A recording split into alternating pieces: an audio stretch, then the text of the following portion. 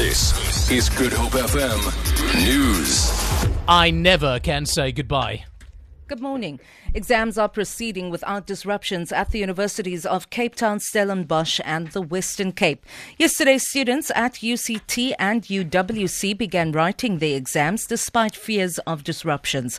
Exams at both universities were postponed due to fee protests. Spokesperson for Stellenbosch University, Martin Viljoen, says the examinations have been peaceful thus far. The first exam opportunity started a week ago at Stellenbosch University and no disruptions have been reported. The first exam opportunity ends on the 25th of November and the second exam opportunity is from 26 November to 12 December.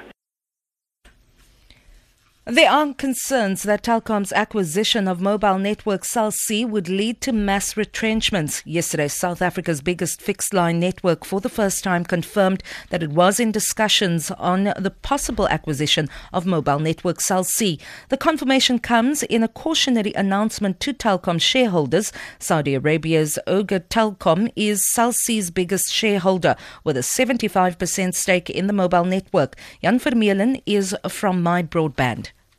With deals like this, you tend to see retrenchments shortly after, because there's a lot of duplication. In the mobile sector, one could argue for a tremendous amount of increased competition. All of a sudden, you'll have three significant mobile phone networks in the country instead of two big ones and two small ones.